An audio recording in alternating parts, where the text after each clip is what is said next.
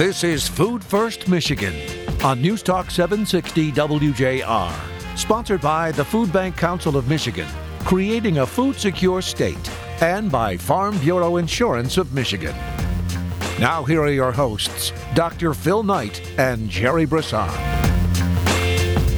Welcome everyone, and thanks for listening. I think if I had my life to do over, I would have pursued a career in law enforcement, completed my degree, finished law school, and eventually ran for the office of Attorney General. I confess, I am an avid watcher of law drama, from Perry Mason to SVU, from the Pelican Brief to Billions. I watch it, I read it, and wonder if I could have been an attorney. I am fascinated by the law and its concepts. Take exigent circumstances, for example. You will recognize this concept from any number of plots from shows and movies. Exigent circumstances are exceptions to the general requirement of a warrant under the Fourth Amendment. That deals with searches and seizures. Exigent circumstances is defined as an emergency situation requiring swift action to prevent imminent danger to life, serious damage to property, the destruction of evidence, or the escape of a suspect. These are exigent circumstances. Makes for a great plot for TV, movies, or novels, and is often portrayed as an exception for the behavior of law enforcement. What if we applied the term and definition of exigent circumstances to, let's say, children and hunger, or senior citizens and food security?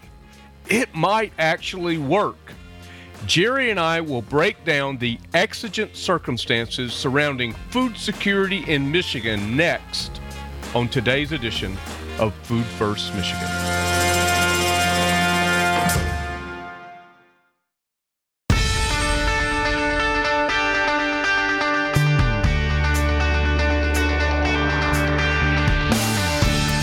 Welcome back, everyone. Thanks for listening. Jerry Brisson joins me as always. Jerry, welcome to Food First Michigan. Nice to see you on Zoom. Clean Feed. Hey, let's do a little plug for Clean Feed. You know, it does really sound good. I listen to the shows after we do them, and I think, gosh, that sounds pretty good, you know? Not that I like the sound of my own voice. Don't get me wrong. But anyway, always good to talk with you, Doctor, and work on the important issues we deal with to put food first, folks. Food first. That's right. That's right. Well, Jerry, there's some roadblocks to us putting food first in Michigan and helping to create, as our mission says, a food secure state. And we're going to do that through a variety of means. We're going to do it through advocacy. We're going to do it through resource management. We're going to do it through stakeholders. That's when we ask and answer the question, who wins when we win? And we're going to do it through the unified network of food banks here in Michigan. That's what we're going to do. That's how we're going to do it. But, you know, on this road to food security, there are some detours, if not roadblocks. And so I think that there's a big one right now, and we want to talk about that in this first segment, this exigent circumstance that is absolutely requiring our attention. So why don't you tell us what it is? Well, we talked about the food cliff. I bet we talked about the food cliff for the first time 9 months ago, because there's been a couple things that have happened during the pandemic, which caused us to worry, are we going to run out of food? Is the food going to stop? Is there going to be another relief bill? Is the support for the work to continue to feed the community going to continue? And so it's not the first time we've talked about this issue, which is a little bit what we need to talk about. Why do we got to keep talking about this issue of food cliffs that keep happening? But this food cliff, we just had a board meeting, a Food Bank Council of Michigan board meeting, where one of our phenomenal staff people who helps us pay attention to the resources we get from the federal and state government announced to us that we were going to have 28 million fewer pounds of food than we did a year ago for the next 6 months. So over the next 6 months, we are going to lose 28 million pounds of food compared to what we had coming through a year ago from our government sources. Now, that is not only a tremendous amount of food, but the big difference between a year ago and now is there is no pending change that's going to make that go away. We will have a food cliff. It's happening now. It is creating, significant difficulty in food banks all over the country, but certainly in Michigan.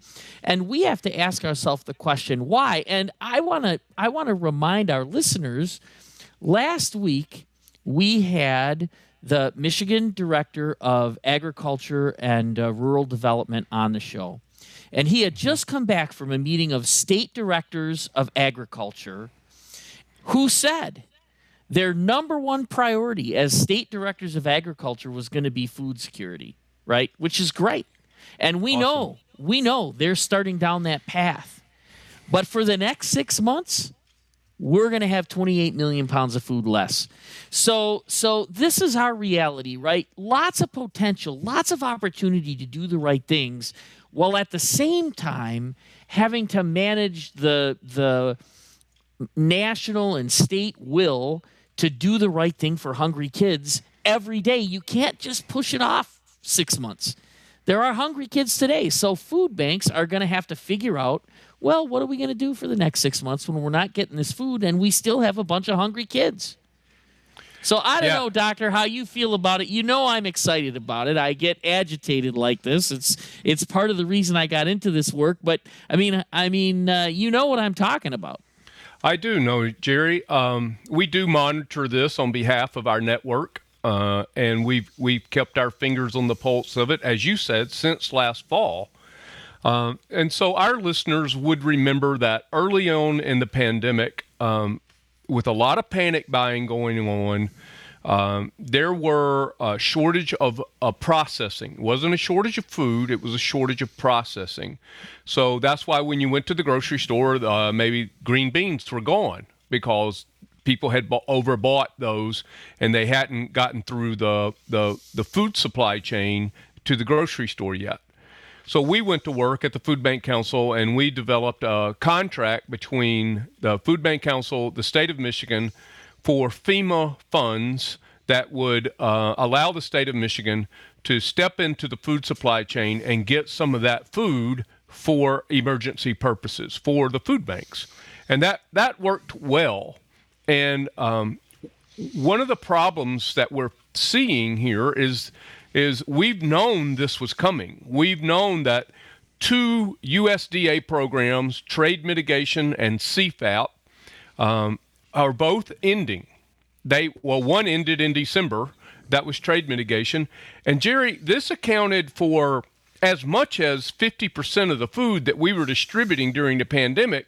But normally, USDA food would account for, and you know this better than I, somewhere around 20 to 30% of the food. Yeah, at the most, 30% at the most. That's exactly right. I would say 15% on a low month, 22, 23% on a normal month. Right. So that's where this food was coming from. It's not been mismanagement by the food banks. It's been that the supply to us has been cut. Well, the problem with that is that nobody told the people who are standing in our lines, right? Yeah, that's right. That's right. So the line is still long, but the food is short. Yeah, I think there's also a fair amount of misunderstanding about government programs and how they work and who they work for and who has access to that relief and who really doesn't and who's left behind, right? And so a lot of the people that we see in our food bank work all the time are the people that are left behind, the people that fall between the cracks, or people who simply don't want to get a government help. They just don't want to. They don't want to be somebody that takes that help. And I certainly know a lot of people that fall into that category. Not often what you hear talked about when politicians talk about these issues, but in our life and in our world, there's an awful lot of people that don't want government help, and they would rather figure things out for themselves, and so they use food banks to get that help. Now, that's nobody's fault here or there. Those are the decisions that people make.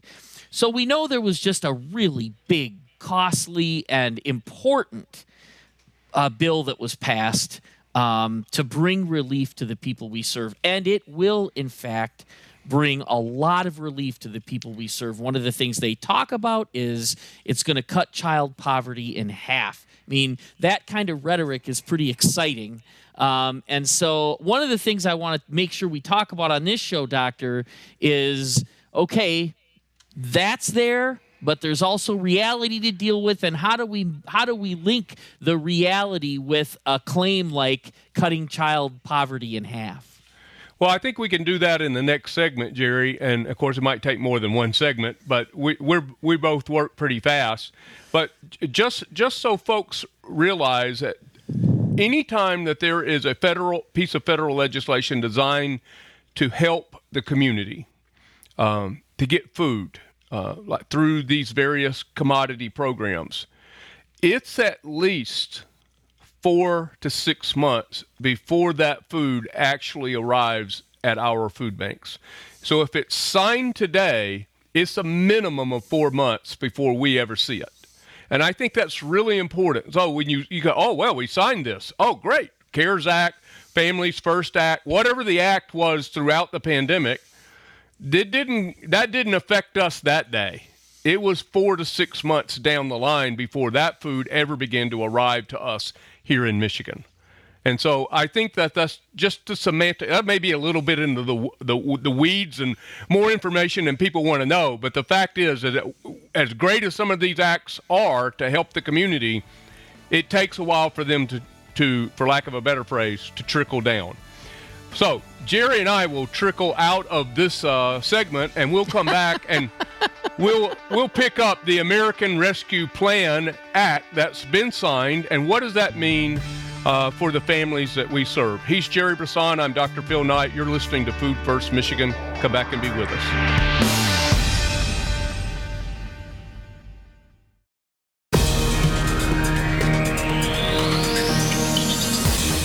Contact the Food Bank Council of Michigan at fbcmich.org.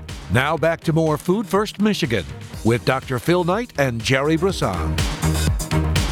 Appreciate you being with us. Jerry Brisson, Dr. Phil Knight here. We're continuing to talk about the food cliff and what that means for the families that we serve, Jerry.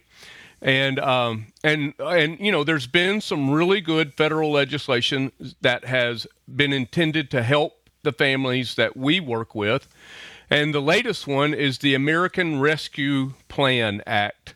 And there's a pretty significant claim that is coming with that act. And it essentially says that there's enough resource here that we could cut, that the act would cut child poverty in half. Now, that is a substantial claim, and I pray that it's true. Because, you know, on all of these acts, one of the things it does is it can help take a little bit of the burden off the charitable sector. Because I think sometimes people forget that as great as food banks are, we're still a charity. We're still a nonprofit doing this work.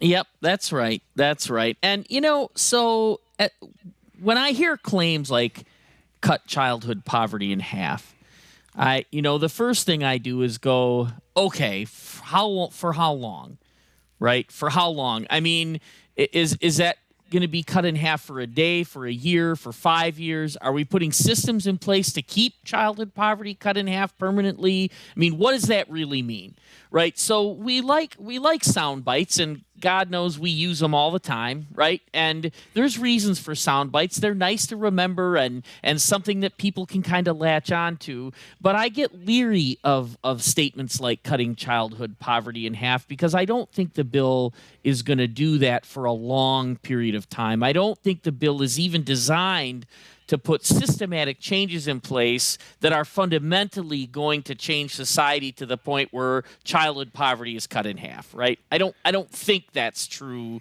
of the bill. So I understand why people say it. I don't necessarily think that's how I would frame the work. But what I would say is this. At times of crisis, doing something to meet the immediate need and relieve the immediate suffering of the community so that people can regroup and move on to the next success in their life is absolutely what food banks believe in. And so we're happy for people to have that relief, and we certainly support the efforts of the federal government right now to be doing that for people. We do think it makes more than a short-term difference when people have enough relief that they can move on to whatever they need to do more permanently in their life so they don't need additional help.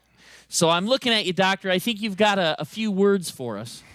Well, let me just pull out some of the highlights from this rescue plan that would give indication why it's reasonable to think that the bill can accomplish what it said.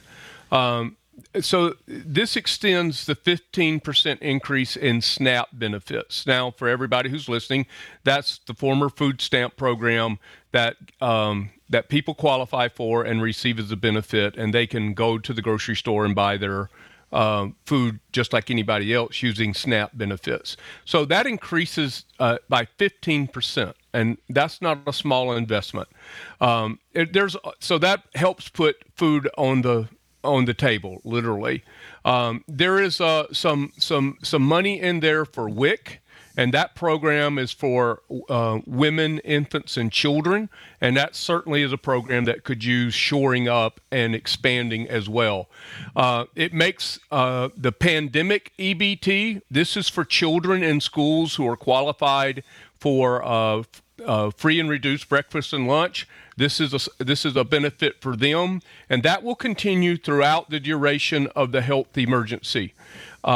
We would like to see those kinds of benefits tied to food security rates, Jerry, not to the public, not necessarily and only to the declaration of an emergency during the public health crisis. There's some good news around senior nutrition with the commodity supplemental food program. That provides about $37 million boost into that.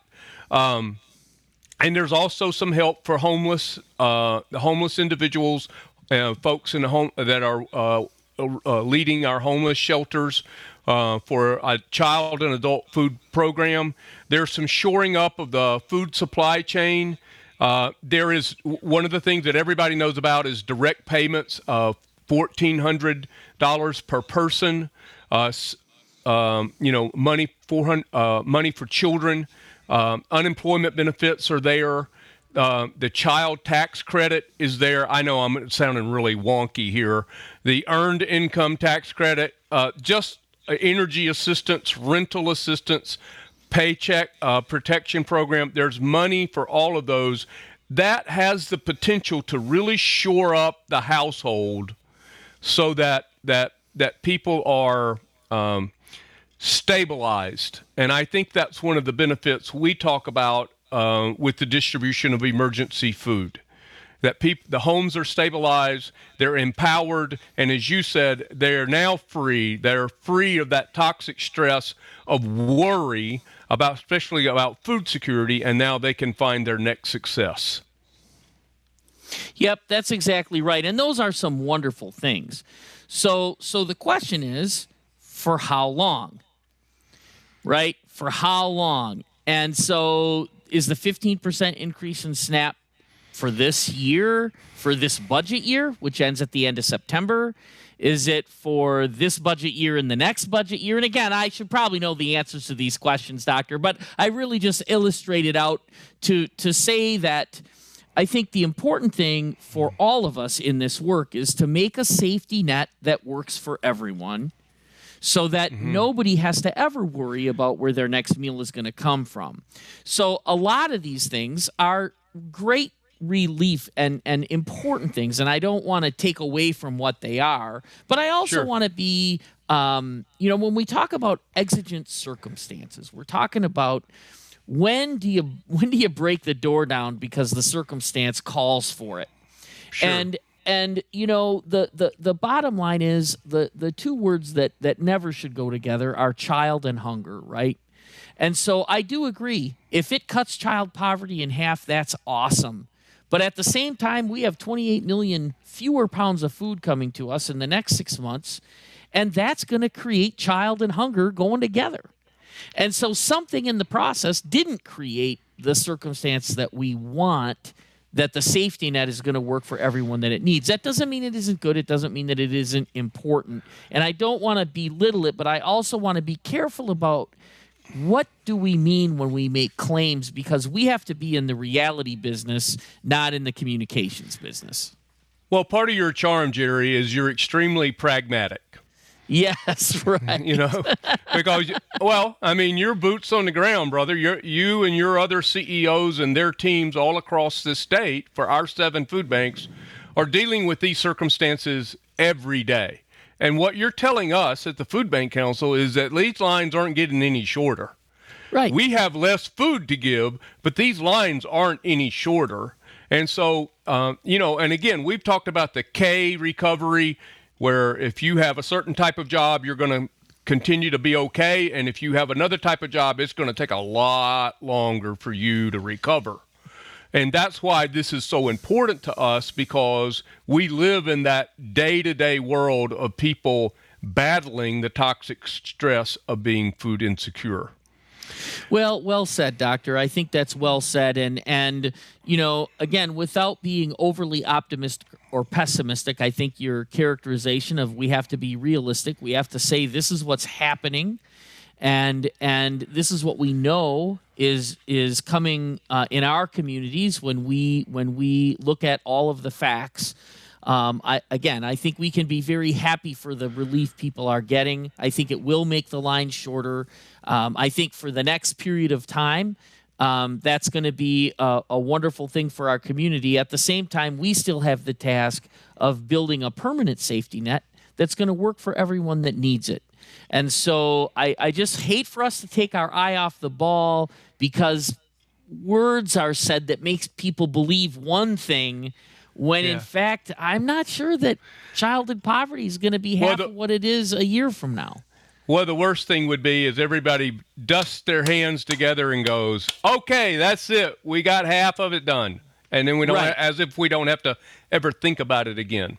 Well, let's continue to keep thinking, Jerry, and then maybe a little bit of a civics lesson when we come back, because Michigan, out of the American Rescue Plan, is going to receive about $10 billion for this. And I'd like to talk about why that really doesn't matter unless certain things happen. So we're back in just a moment.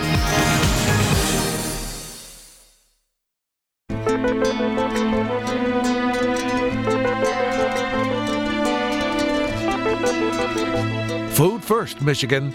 Once again, here's Phil and Jerry. Welcome back, everyone. Thanks for listening. Dr. Phil Knight here, Jerry Brisson, the CEO of the Gleaners Community Food Bank in Detroit, the chairman/president of the board of directors for the Food Bank Council. And, as I've told you since year one of this show, that essentially makes him, or it makes him think he's my boss. Or act like I'm your boss. That may be more accurate. Well, you did have to hire an attorney so we could have in-house general counsel. And I think the words I heard was to help keep me out of trouble. So, it's as Congressman Lewis said, there's trouble, but then there's good trouble. So let's see if we can get into a little good trouble here, especially in this segment.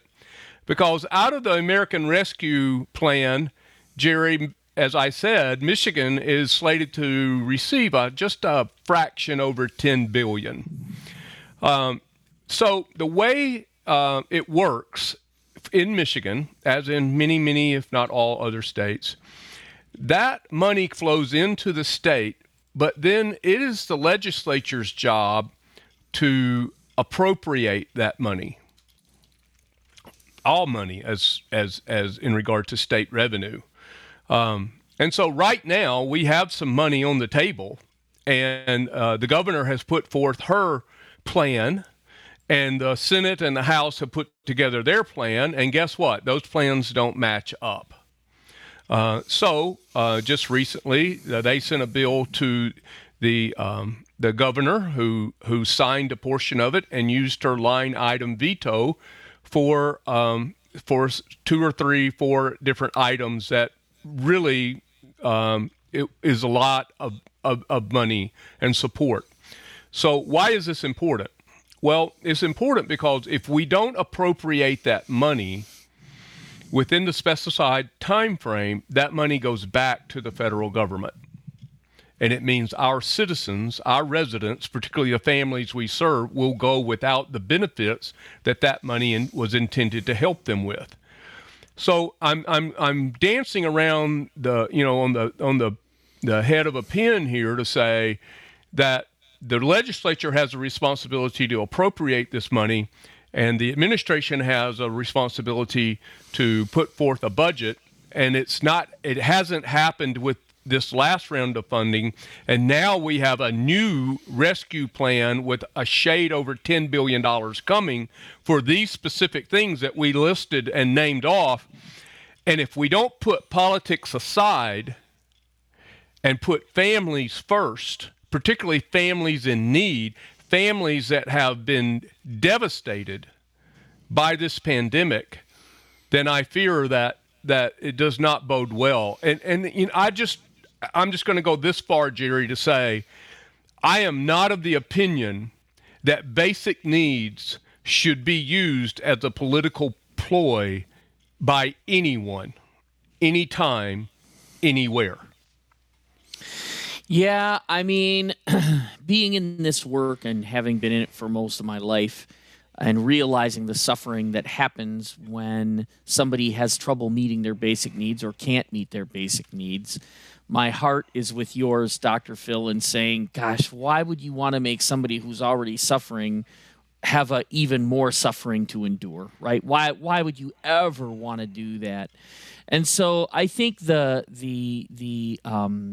cards that get played in the poker game of politics, there's so much rhetoric that passes back and forth. It gets to be confusing to really understand what is it people are trying to do and how is it that they're trying to do it.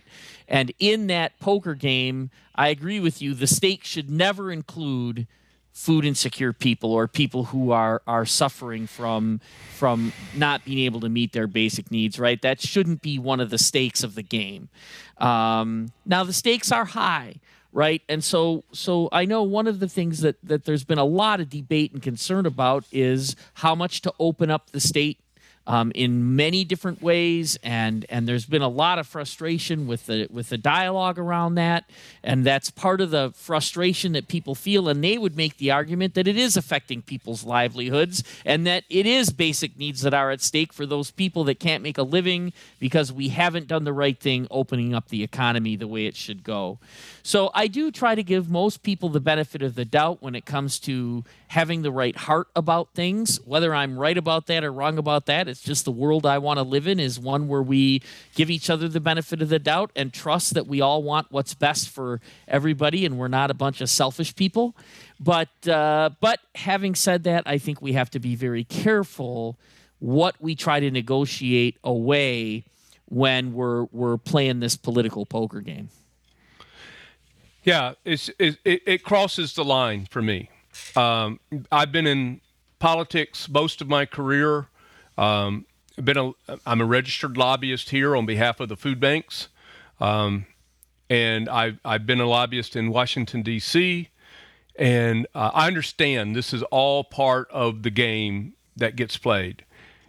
Basic needs, food security for people, that should not be in the game. As you using your poker analogy, this should not be a chip in the game. Right. Find another chip. Find another way. Find something else, but not people's basic needs, who are already struggling. I mean, Jerry, our estimates are that there could be, throughout this year, as many as 50 million people are food insecure in America. That is a tremendous growth of that number because of the pandemic. And I don't really care to debate the whats and the wherefores and the whys of what we did or what we didn't do. I don't need to discuss the sins of omission and commission. I'm saying the reality, following your example of being very pragmatic, 50 million people. In Michigan alone, we went from 13.6 million to 19.8 million, and we're trying to come off of that. And for those who don't think that we can really influence the food security rates, then I just say hide and watch, because we were doing it. When I came on the job in some 7 years ago, our security rate was hovering around 17%. But with all of us working together, it was moving down to 13.6. So we have the ability to affect this, and we can do this, and we can do it together. What we can't do it is do it separate. Yeah, and I think that's an excellent point, Doctor. And so, just to repeat the most important point here is we can't use suffering people as a pawn in our political game. We've got to get the money that is coming out of these federal acts to bring relief. We've got to make sure our community gets those dollars, because those dollars matter to an awful lot of people. They in fact do end up feeding a lot of children, and the consequences of not feeding those children are so much more costly and so much more long-lasting and, frankly, despicable. We can't tolerate that as a consequence of the politics of the state. Nope, can't do it. So there you have it.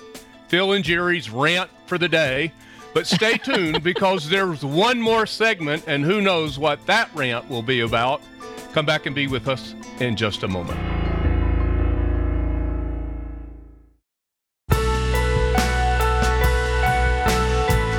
Welcome back, everyone. Thanks for being with us today. Jerry Brisson, Dr. Phil Knight. We're talking about exigent circumstances, Jerry. And, one of the areas that we talk about a lot on this show, and we should talk about it more, in my mind, is, of course, children and hunger.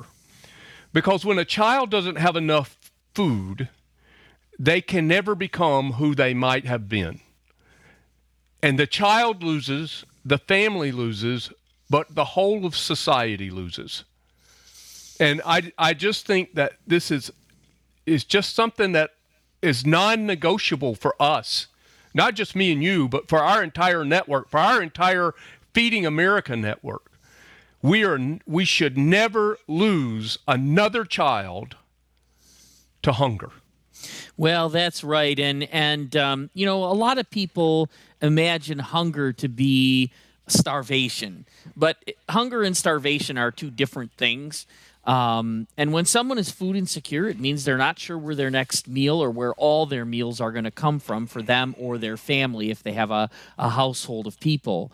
And so when we talk about our work, what we talk about is, if you're hungry, you only have one problem. And until you solve that problem, you're not going to try to solve the next problem and the next problem and the next problem. And so we know that taking hunger off the table has immediate and important consequences. But our work isn't just about that. Our work is about building a safety net that really works, so that nobody ever has to wonder, will they have enough food? Because they will know there's a safety net that will help them make sure they never run out of food. And that means you free people up, you empower them, and you encourage people to do the next thing that they need to do to be as successful as they can be. When it's a child who's sleepy in school or distracted in school because they're hungry, who would ever say, well, that's okay, that's a good consequence? You know, nobody would ever say that. So here's the thing. There's been some legislation passed. It's good legislation that's going to bring some relief. But we have to keep our eye on the ball for two main reasons that we talked about on the show. The first one is in the short term, in the next 6 months, we're going to lose 28 million pounds of food that we had a year ago in the same 6-month period of time. And that means a lot of food that we're going to have to get from somewhere else. That's going to cost a pretty fair chunk of change. And we got to find a way to do it because we will not have children hungry in our community if we can help it. That's one thing. The other thing is we can't let temporary relief take the place of permanent structural change that needs to be made, so we never have the words child and hunger go together. And we believe we can accomplish a lot through the work of food banks to make sure we have a safety net that works for everyone who needs it. That's very well said. Very, very well said. You know, it behooves us, you know, to be able to walk and chew gum at the same time. You know, we can't not appreciate this legislation because it is going to make a tremendous difference in the families we serve. And you know what? Kudos to this administration for thinking about those families in that circumstance. I'm very, very appreciative. But at the same time, you know, we can't ignore that we need to continue to develop systemic change in order that, as you said, there are no holes in the safety net. So last word for you before the food for thought, Jerry. Well, it's been a good time to talk about these issues as they're unfolding in front of us. I want to assure our listeners that we are on it, we are at it, we are about it, and we are going to get this work done. We appreciate your help and your continued work with us on this path, and more to come. And that's my final word. Well, time for a little food for thought. If kids without food isn't an exigent circumstance, I'm not sure what will. Exigent circumstances are meant to prevent imminent danger and loss. And what's more dangerous than a child not having the chance to become? We've said on this show for years, if they aren't well fed, they won't be well read.